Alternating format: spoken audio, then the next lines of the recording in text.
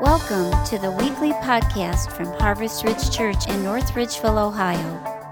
Our heart's desire is that you would grow in your love and devotion to Jesus Christ, and that these messages will strengthen your daily walk. For more information about our church, visit us on the web at www.harvestridge.net.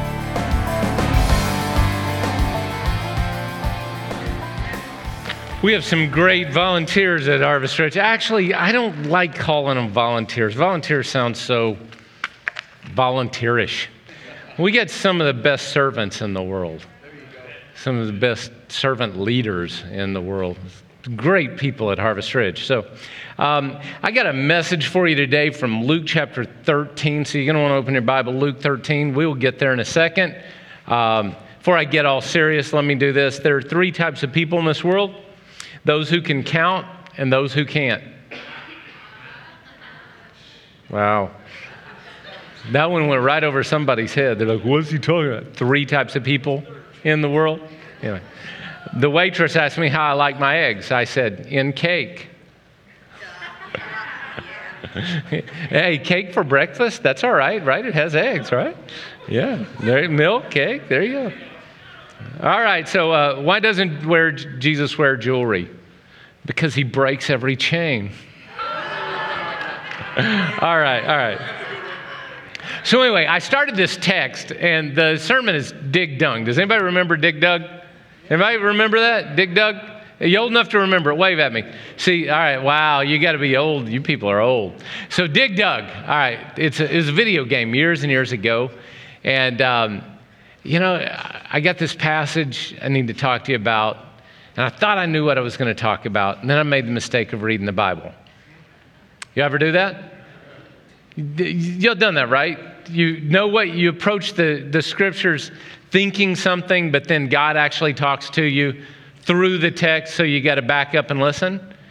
So allow me a couple of minutes to back up and listen to the text before we get to the text, all right?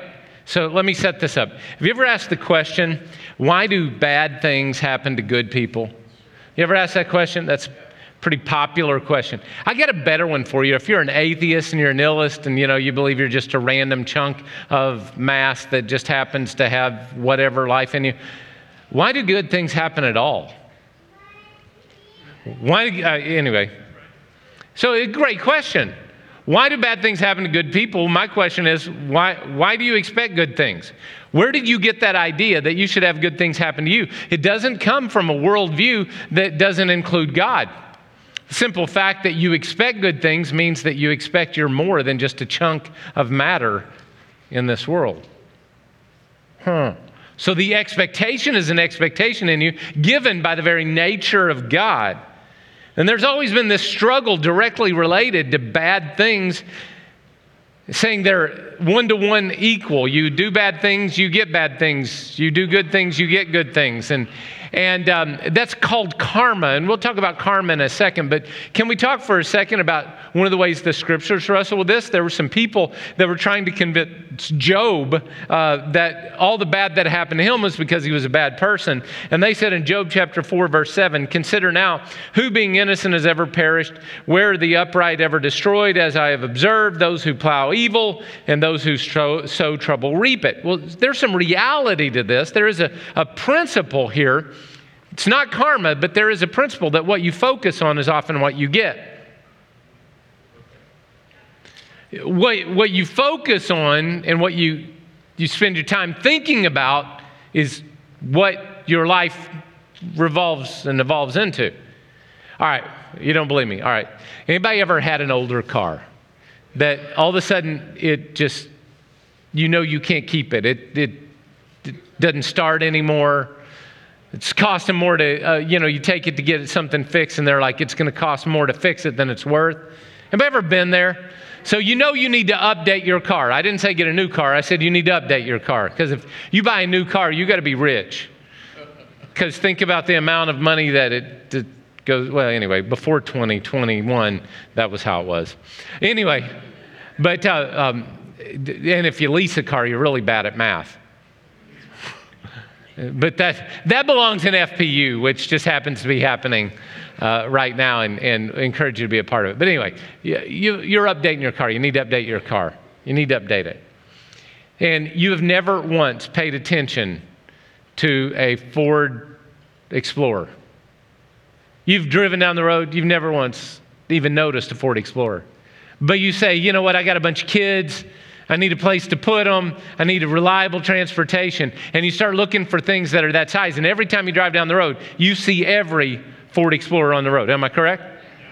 You never noticed them before, but you start paying attention to them, and then they're everywhere. And that's pretty much how life is, too. What you focus on often becomes the thing you notice and you interact with, and those things come to you because you're focused. It's like the teenage boy. His dad was trying to coach him in how to get a job and what he wanted to do for his career. And he said, son, just think about what you think about. What do you think about all the time? And what are you attracted to? And what do you want to be all the time? You think on those things, and that's what you'll become. And the dad said to his son said to his father, Dad, I don't want to become a girl. When you're looking for something, you'll often find it. I remember the story of the wise old man. He was sitting beside the road, and there was a man coming down the road with his family, and they were headed to a new town to move to this new town, the town up ahead. And he sees the old man sitting there, and he said, what are the people like in the town up in front of me? And he said, well, what were they like in the town you came from? He said, man, they were horrible. They were angry all the time. They were lousy, backstabbing jerks. And the old man beside the road said, well, that's what they're like up in the town ahead. Now, a few minutes later, another family comes down the road, and the guy sees the old man, and he says, hey, what are people like up in the town ahead? And he says, well, what were they like in the town you came from? He said, man, they were awesome. They were loyal. They were hardworking. They were faithful people. It's a great community. And the old man says about the exact same town, that's what they're like up in the town ahead. Because what you bring into a situation is often what you get out of a situation. That is a principle, right? Right? When you walk into the room, does the room get better or worse? When you walk into an argument, do you carry your gasoline or your water? What do you bring into the situation? There's some truth to that you get what you pursue, you get what you focus on, you get a little bit of the character that comes back to you. But as as believers in Jesus, we don't believe in karma. Do you hear what I said? You know what karma is, right? I do this, I get that, period. We don't believe in karma. It's not scriptural. Jesus didn't teach us. As a matter of fact, Jesus actually gave us a very clear instance where we don't believe in karma. It's in John chapter 9, and there was a guy who was born blind, and Jesus heals him. It's in John chapter 9, and I don't have time to go into the story, but as he went along, Jesus saw a man blind from birth, and his disciples asked him, Rabbi, who sinned, this man or his parents, that he was born blind? So see, they're expecting a one-to-one correlation. He did, therefore he gets. And Jesus said, notice this, neither this man nor his parents sinned. So he just throws the idea of karma out the window. And he says this, but this happened so the works of God might be displayed through him. Now, if I were to take my message today and I were to boil it down to one simple thought, it would be this. That the power of God wants to be displayed through you through bad things. God has positioned you that you have power to bring good out of bad things. So would y'all stand with me in honor of God's word? And God's word, we're going to go to Luke chapter 13. I told you, open your Bible. You guys want to bring your Bible to church. You might find something you want to mark and see it later. So let's go to Luke 13. Now there were some present at that time who told Jesus about the Galileans whose blood Pilate had mixed with their sacrifices. So let's see if we can get this story a little bit, all right? Pilate was the ruler over Jerusalem. And as ruler over Jerusalem, he needed to get a fresh water supply into the city. So he was building an aqueduct. He was building an aqueduct to take water from the pool of Siloam into the town, not realizing that it was probably already done. We can talk about that later because I read a book on that. It was really cool. Anyway, he was going to bring water from this point to this point. And so what he did was, he took the temple tax. Now, if you haven't read your Bible, there's a tax in the Old Testament that when you come to worship once a year as an Israelite, you were supposed to pay a tax for the temple, and it was like 1.5 shekels, and that 1.5 shekels of silver was to be brought as a tax so that upkeep on the temple buildings could be done and they could have the proper supplies and things like that. So there was a tax to take care of the temple. What Pilate did was he basically governmentally stole the temple tax, and he was using the temple tax money to build his water supply for the city. Now, the city needed a water supply, but he shouldn't have used the temple tax to supply water for the city that was being paid for by the country folks. Hold on, there's no politics going on here. There's no politics at all, none. Because we never have politicians that use money designated for one thing to use it for something else, right? So what happened, a bunch of people from the country, remember, Jerusalem, the Dead Sea is down here, and Jerusalem sat right here on the corner of Dead Sea. Galilee was up here. These people did not drink the water at Jerusalem, but they were forced to pay the tax to take care of the temple because they were in town to worship. So when these people from out of town come to town and realize their tax is being stolen and misappropriated and used for the wrong things, they get all up in arms and they start having a protest. You can read about this in Josephus. They were having a protest. And they started protesting. When they protested, Pilate didn't like being protested against, so he sent some soldiers in there. The soldiers got a little out of control, and the protest turned into a riot, and the riot turned into a bunch of people from Galilee getting killed. Are y'all following me here? We know from 2020 and 2021 that nothing like this happens today. Can we stop for just a second and quit reading the scriptures and let the scriptures read us? This text is very appropriate to our world right now. So there were these Galileans who didn't like what was going on in Washington, D.C. That were going on. And they start a protest, and the protest turns into a riot, and the riot winds up throwing everything into a problem. Just saying. And Jesus answered them. This is what he answered. He said, "Do you think those Galileans were worse sinners than all the other Galileans because they suffered this way? I tell you no." See, the problem is that we always want to say somebody else deserves what they get, but I never get what I deserve. God, don't give me what I deserve, but give them what they deserve. And when other people suffer, we say, well, they should be better than that. But when we suffer, we want to... Can I show you this? Can you put up the next slide real quick? I tell you no, but unless you repent. The answer to our national problems is not Washington, D.C. repenting. It's you repenting. Oh, the answer is yes, they need to repent. I have no problem with that. But I'm going to tell you where it needs to start, with you. Because Jesus is taking a scenario that happened to them, and he's saying, but unless you repent, you too will perish. And then he uses a second story, in the story of the Tower of Siloam. There were 18 people. Apparently what happened is the pool where they were digging, all of their digging, they might have undermined one of the towers, and some people were just there. Regular, average day people that didn't know they were getting caught in somebody else's problem. Like the people who went to work on 9/11. Right? And what happened is the Tower of Siloam fell on them. Do you think they were more guilty than all the others living in Jerusalem? Jesus said, I tell you no. And notice what he said again. Unless you repent. But unless you, not the person next to you, you repent, you too will all perish. That's pretty tough, isn't it? So Father, I pray that today you would add your blessing to this message, that we would hear what you have to say to us, and that we would be a people that do respond in repentance. In the name of Jesus, amen. Wait, before you're seated, don't sit yet. There's somebody near you that they have not had anybody be nice to them today. Give them a big smile. Smile at them real big. Tell them hi. Tell them it's good to see them. Yeah. Let them know you like them. It's all right. Hey, if you're online, here's your big smile. Welcome today. So, Jesus' response to both stories is the same. Repent or perish. Now let me define for you repentance. Repentance means I am going this direction and I repent. And when I repent, what did I do? I turned around and went the other direction. Repentance literally means a change of direction, a change of behavior. So then Jesus, he's going to tell you a story and he's going to tell a parable.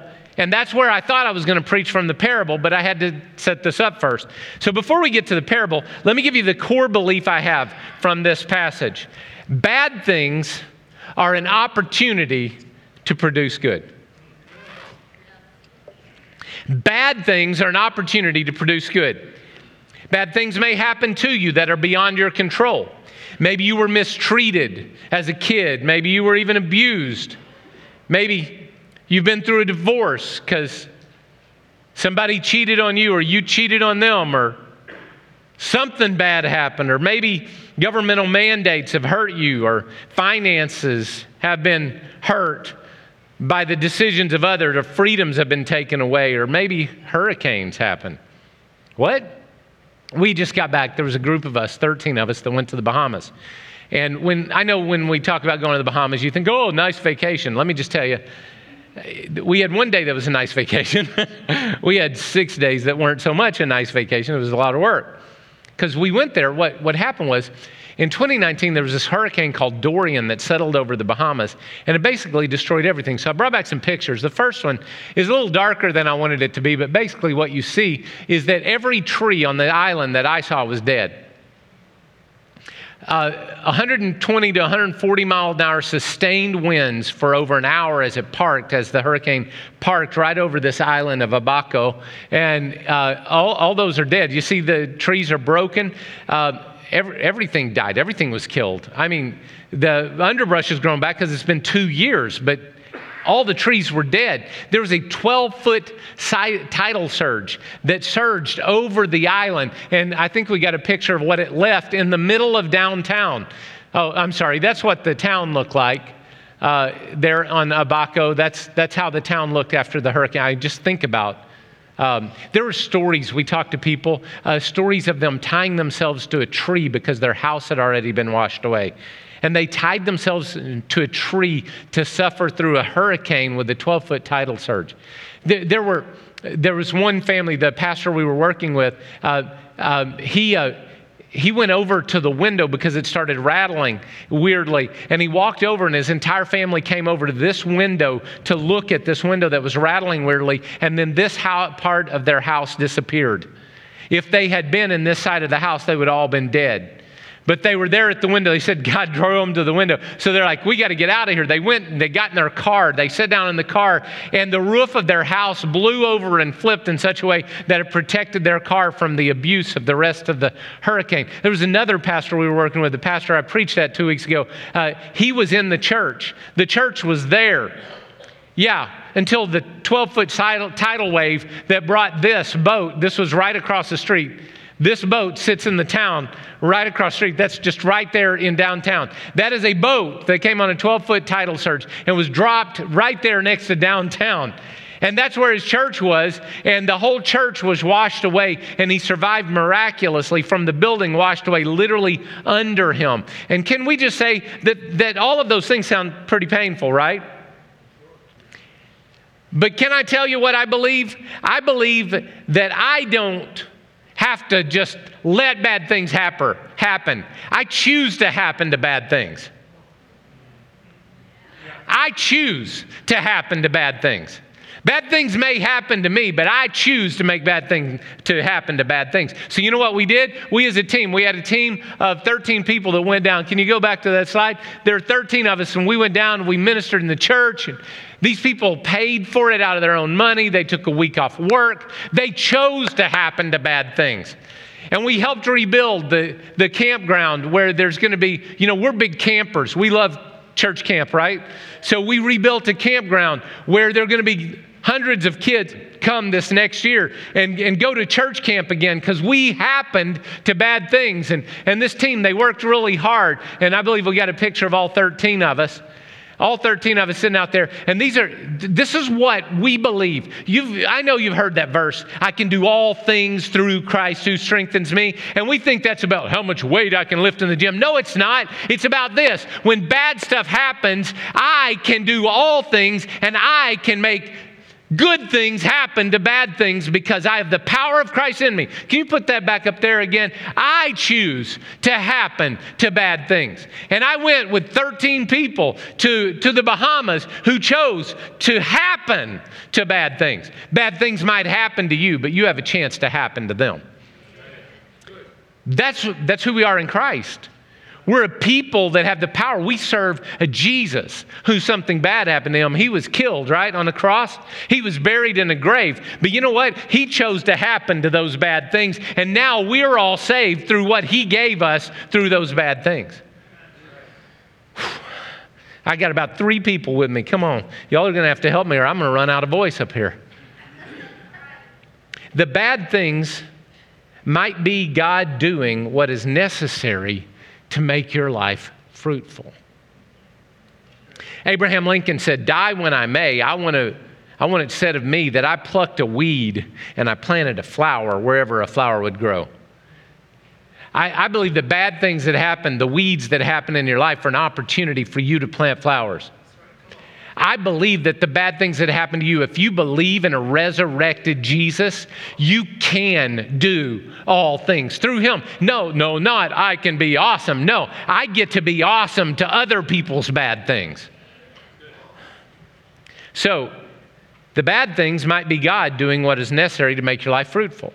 Now, this is where I wanted to start in the message. I wanted to start here. But as you can see, I had to do a big sermon illustration to get to where I need to go. And the reason why is it says in Luke chapter 13, verse 6, then. When I read then, I knew that I couldn't read the parable and teach from the parable without backing up and talking about what came before.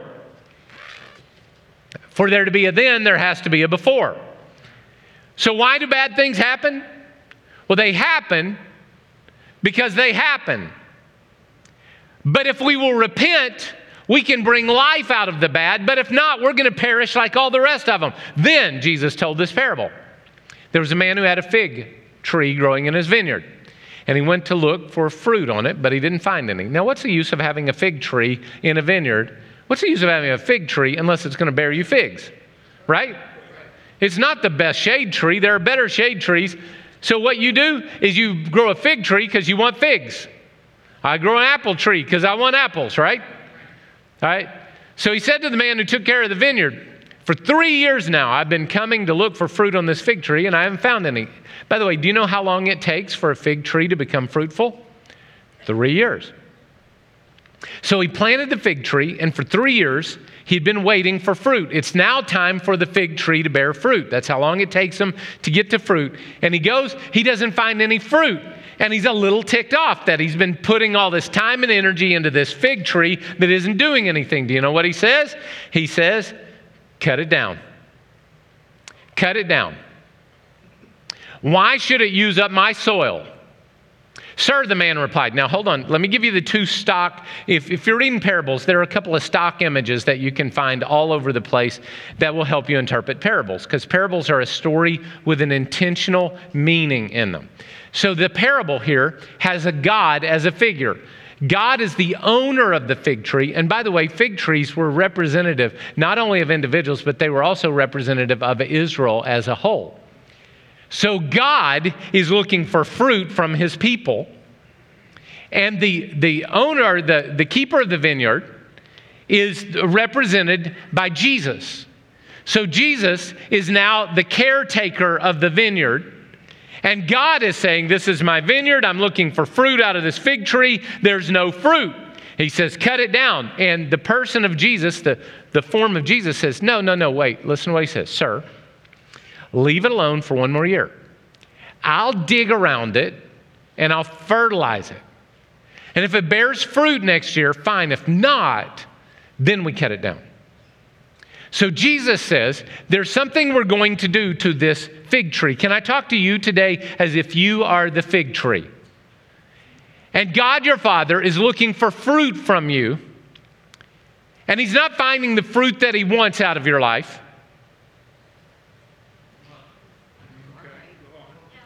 And he says, I got to get some fruit out of you. I'm done with them. I'm going to give up on them, says God the Father. And Jesus says, hey, wait. Give me some time to dig it and to dung them. Let me dig them and dung them. So that's what we're going to talk about today, is what does it mean to dig and dung? So the first one is dig it. And for that, on back, I've used this one a few times. It works. It's an axe. Now, the word dig it here, what he's talking about doing is, so when you want to grow a tree in an arid climate, the tree gets planted and the roots have a tendency to grow up at the top, correct? And at an arid climate where it's really dry and it doesn't have a lot of water, those roots then, what is the purpose of the root system of a tree? The root system of the tree is to gather water and nutrients out of the soil, correct? All right? So what happens is, if all of your root system's on top in a dry climate, what happens when it gets dry and you need water to produce fruit? Because, you don't want dried up figs. You want juicy figs, right? So what happens is, the first thing you have to do to get that tree to begin to produce fruit is you have to go to the root system that is around the top of that tree, and you have to take your axe and you have to strike it. And when you strike the root of the trees, you sever the root system that it's been trusting in. That is a very violent action, but that's an action of, think about the things in your life that you trust in. Maybe it's a job, maybe it's a relationship, maybe it's your health, maybe it's your view of me being a self-made man, and God comes along and says, oh yeah, take this. And he chops away at the root structure that you trust in, because what you're trying to do is you're trying to build fruit out of everybody else's life. You want your life to look like everybody else, so you build the root structure of everybody else in this world. You're surface, you're shallow, you do the same things the same way everybody else in our culture does, and you don't bear fruit, and your life, quite honestly, isn't very healthy. And the reason it's not healthy is you're trying to look and act like everybody else in our culture. And God says, I have to break it. I have to dig it. I have to chop those roots away. What happens is, when the tree loses its roots on the surface, it then forces the tree to send its roots deep. And when its roots go deep, it finds moisture year-round. There is no moisture on the surface. You'll go through a time in your life where all of the moisture and all the things that hold you together will be broken away. They will be cut away, or else you're going to die. And what God says is, I want you to be a producer of fruit. And for that to happen, I have to chop away the things you trust in, the things that you think are so important. Now, I've been reviewing the last year, because I got to do a business meeting report. February 20th at 5:00 p.m., we have a business meeting here. We go over the year's finances. We go over what happened the last year at the church. We talk about those things. We vote some people into positions. If you're a member, you should be there. If you're not a member, come anyway. Have some fun. Business meetings are fun here. They really are. So anyway, I've been reviewing the past year, and I realized that, 2020 and 2021 were pretty rough. For church world, we had a church that was pushing 700 people on a regular basis, and we look up and we're trying to have 350 in the building. That's rough. How do you redo ministries? How do you do things? What do you do? Come on. It's like all the superfluous stuff in our life got cut away. It's nobody went through that in your world during those 2 years either, right? Maybe, just maybe. Maybe what God was trying to do was dig away at your life to get you to quit trusting in your new cars, or trusting in your job, trusting in how you looked, because you got a mask over your face and nobody knows how you look now anyway. Are y'all alive during these past couple years? What if God was intentionally saying, they're trusting in the wrong things? I have to dig it. I have to dig around it. I have to cut the roots away. I was thinking about this, and I thought, how could I illustrate this? And I thought of a lady named Johnny Erickson Tata. And when she was 18 years old, Johnny was swimming with her sister in the Chesapeake Bay, and she did a headfirst dive into water she thought was deep. It wasn't deep. She broke her neck at the 4th and 5th vertebrae, and it left her a quadriplegic. So she lost use of her arms, and her hands and her feet. All she has now is a little bit of use of her shoulder and delt muscles, and that's it. Everything else is gone. She paints pictures using her teeth to paint pictures. And she did an interview with Larry King, and as I was reading it, I just thought I'd read you some quotes from her. She said, if you could be a fly on the wall in my bedroom on any given morning, or if you could live in my skin for just a few days with quadriplegia, you would see that it can decimate you. It just lays you flat. You come undone. You have no resources. And sometimes I think that my affliction is like a sheepdog snapping at my heels, making me run down the road to the cross of Jesus Christ for help, because there ain't nowhere else to go but to God. She got dug. She said, the thing that helped me the most was getting my attention off myself and putting on helping others. And she said, this wheelchair, I think, has been God's, listen to this, this wheelchair, I think, has been God's way of turning my life inside out and jerking my priorities and values right side up. Do you hear what she said? I don't want you to be a quadriplegic, but there are some of you, I would rather you become a quadriplegic than to waste your entire life pursuing the garbage of this world and thinking it's okay.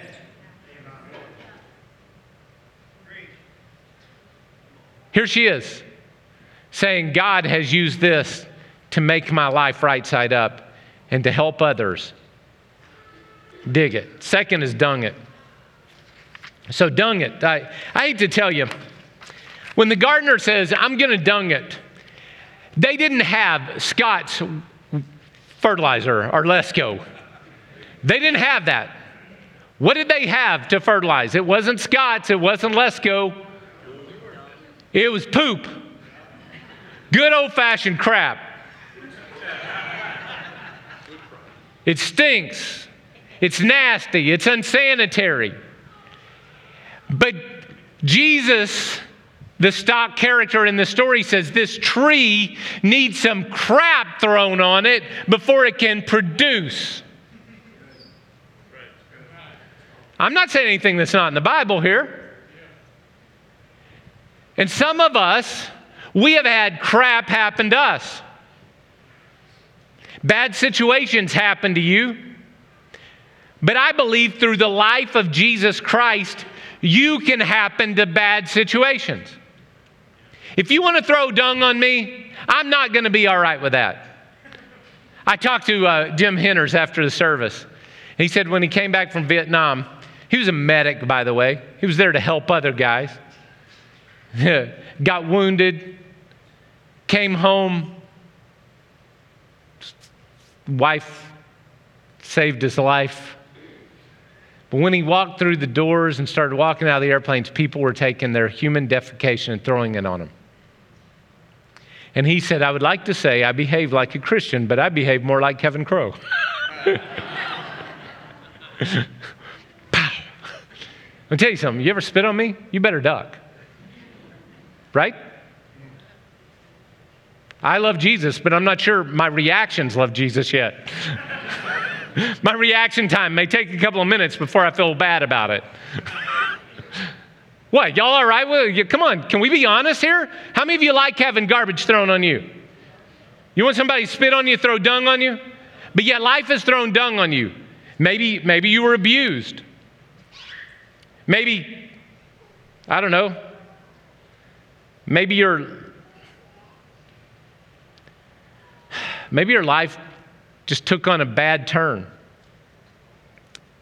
Somebody treated you wrongly. Maybe you feel like I do sometimes. I didn't get a shovel full of dung here.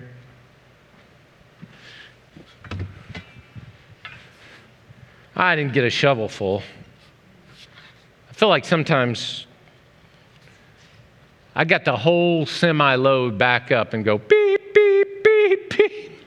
Anybody know what I'm talking about? Sure. What do you do when dung comes to you? Dung is there to fertilize. It's never happy and it's never fun, but it's there to fertilize. And what happens if you get more fertilizer on you than you know what to do with? Well, can we read that?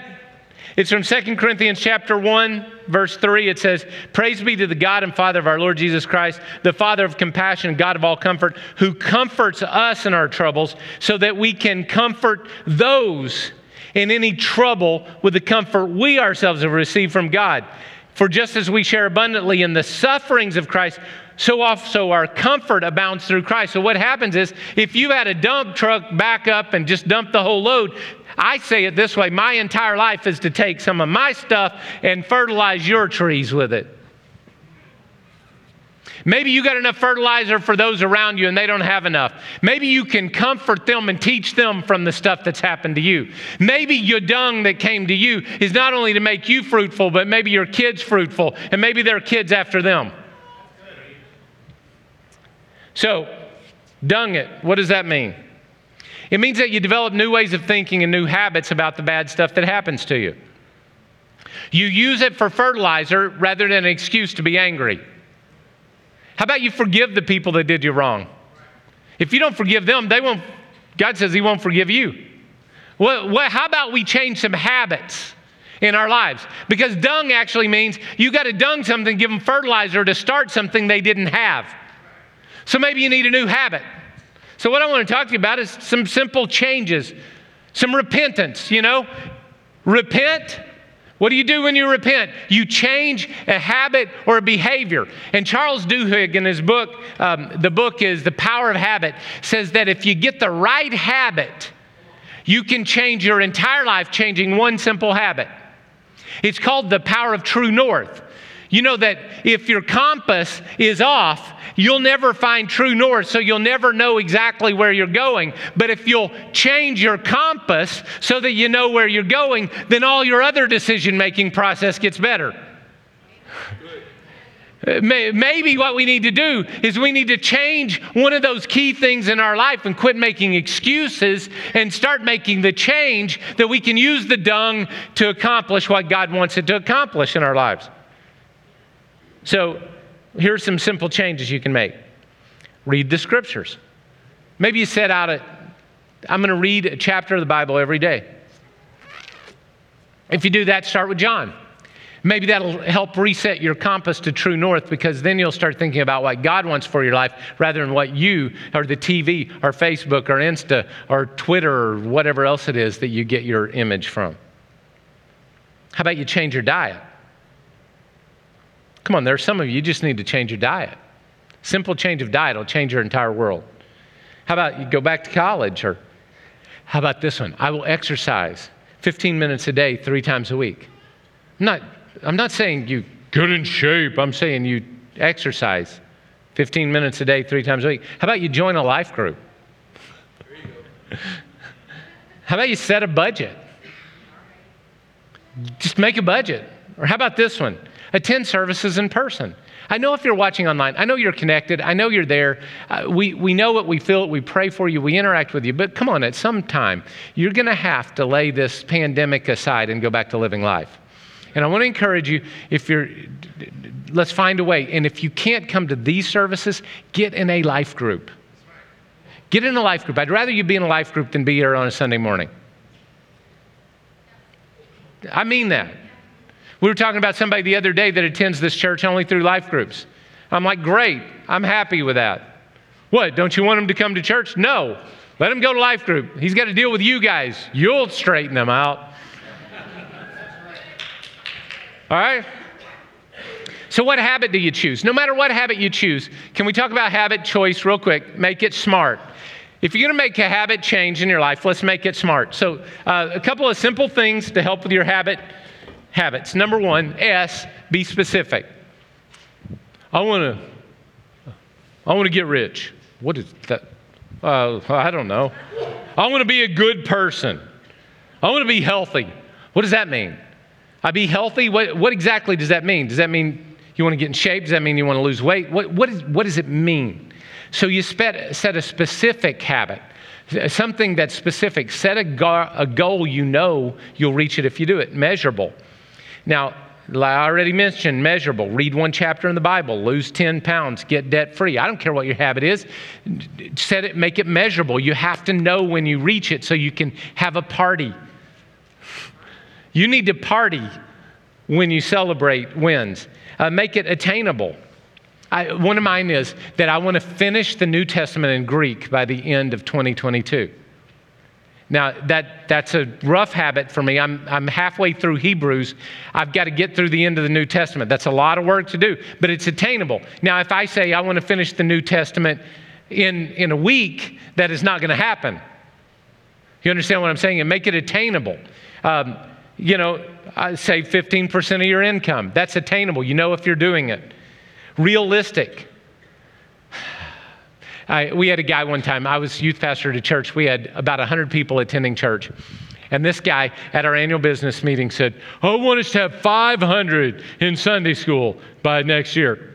I laughed. I was a youth pastor. We had 100 people in the church. He wanted 500. Our parking, we couldn't have parked 500 people if we'd had to. There's no way it was a realistic goal. And some of you are like, I want to have six-pack abs. You're 55. Come on. My testosterone's gone, Anyway, how about timely? Set a start date and an end date. How do you know? That way you got a time frame to work on. So I just want to tell you, God wants you to have an attainable life. He wants you to have a life where you have goals that you accomplish and you do something with them. Because God wants you to be fruitful. And if you're not fruitful, living or eating or reading or praying or going to church or whatever it is, if you're not fruitful going this way, what do you need to do? Turn around. You need to repent. He said it about the Galileans, repent or perish. The Tower of Siloam, repent or perish. The fruitless tree, repent or perish. If you don't do those, God's going to bring judgment on you. You either repent or you suffer His judgment, period. Isn't that what the text says? All right, so why does God want fruit out of your life? That's how He made you. John 15, 1 and 2. I am the true vine. My Father is the gardener. He cuts off every branch in me that bears no fruit. And every branch that does bear fruit, He prunes so it'll be more fruitful. Remain in me, Jesus said, and I will remain in you. No branch can bear fruit by itself. It must remain in the vine. Neither can you bear fruit unless you remain in me. I am the vine. You are the branches. If you remain in me and I in you, you will bear much fruit. Apart from me, you can do nothing. One more. John 15, 8. This is to my Father's glory, that you bear much fruit, showing yourself to be my disciples. And some of you haven't borne fruit. God's got fruit for you to do with your life. He wants you to happen to bad situations. And you're still letting them happen to you. He wants you to happen to bad situations. He wants you to bear fruit regardless of what's happening. That's what He wants for you. And it's not happening yet. Do you know why? Because you're not in Him. You haven't made the choice to be in Him. So He's saying to you, repent. I don't care what you believed, what you thought. You need to repent and you need to return to Jesus Christ today. And this will be the fruit of your repentance. You ready for this? If you're online, you can text BELIEVE to the number on the screen. We're going to follow up with you. But if you're in this room, here's going to be the fruit of your repentance. That you're going to start bearing fruit. You're going to turn to Jesus and you're going to say, I will start investing. I will start serving the kingdom of God. So when you walk out of the back doors today, when you walk out of these back doors, standing right out there, there's going to be people waiting on you to sign up. to sign you up so that you can begin to serve, so that you can bear fruit. If not, God's going to keep digging you and he's going to keep dunging you until you decide to serve. Now, why have I asked this? Because, listen, it's smart. It's a smart goal. It's specific. I want you to grow spiritually. How do I want you to grow spiritually? I want you to serve. It's measurable. You will bear fruit by showing up and being dependable. Come on. It is attainable. We ask you to serve one Sunday a month. How many? One. One Sunday a month. Serve one Sunday a month. That's attainable. It's realistic. Here's the realism. You will grow in discipline even if you won't grow in any other way. And it's also timely because you're going to do it today, not next week. You're going to do it today. And there are some of you that you're here, you've been serving your once a month, and you know that it's time for you to bear fruit. That you're not bearing fruit. Come on, we had 75 kids back in children's ministries a couple weeks ago. 75. 2 nursery workers per room is not enough when we have 75 kids back there, right? We need some of you to step in. And by the way, if you want to work with my kids, you want to work with our kids, we will let you work with our kids after you've gone through all the appropriate channels. And if you're a weirdo, you won't make it through the channels. Because I don't want no weirdos with my kids. Weird people, yes. Weirdos, no. Weird people's all of us, right? Right? There's some of you need to take the steps and start the process of becoming a kids worker and working with our kids. There's some of you ladies that you have babies and you bring them and you drop them off and you use all the time and you never reinvest. Maybe it's your day to say, you know what, I'm going to start the process. I'm going to begin investing once a month in some other young lady who needs her kids taken care of. There's some of you, I'm too old for that. No, you aren't. Michael Maynard sitting right there. He bowed his head. You know why he bowed his head? Because he knows what I'm going to talk about. He volunteered like an idiot to do kids ministry when we're in the Bahamas. And he will tell you something that happened to him when he was doing kids ministry and he bowed his knees and started talking to the kids. He'll tell you God got a hold of him and dug him and dunged him, and God started shaking him. And God wants to shake some of you. If you've never done anything, we'll give you an entry level. Listen, enough of this passive sitting and letting life happen to you. It's about time for you to start happening to life. So would you stand with me? I'm going to pray for you. And then you're going to go walk out there and sign up. And by the way, quit giving me those stinking excuses. Why? I don't care what why is followed by. Whatever why is followed by sounds stupid. Come on, you've heard it from other people, especially if you're a parent. And it's always stupid, isn't it? Why? I'm trying to tell you that God's going to demand from your life. And you either get serious about it or God's going to cut you down. And I don't want that to happen.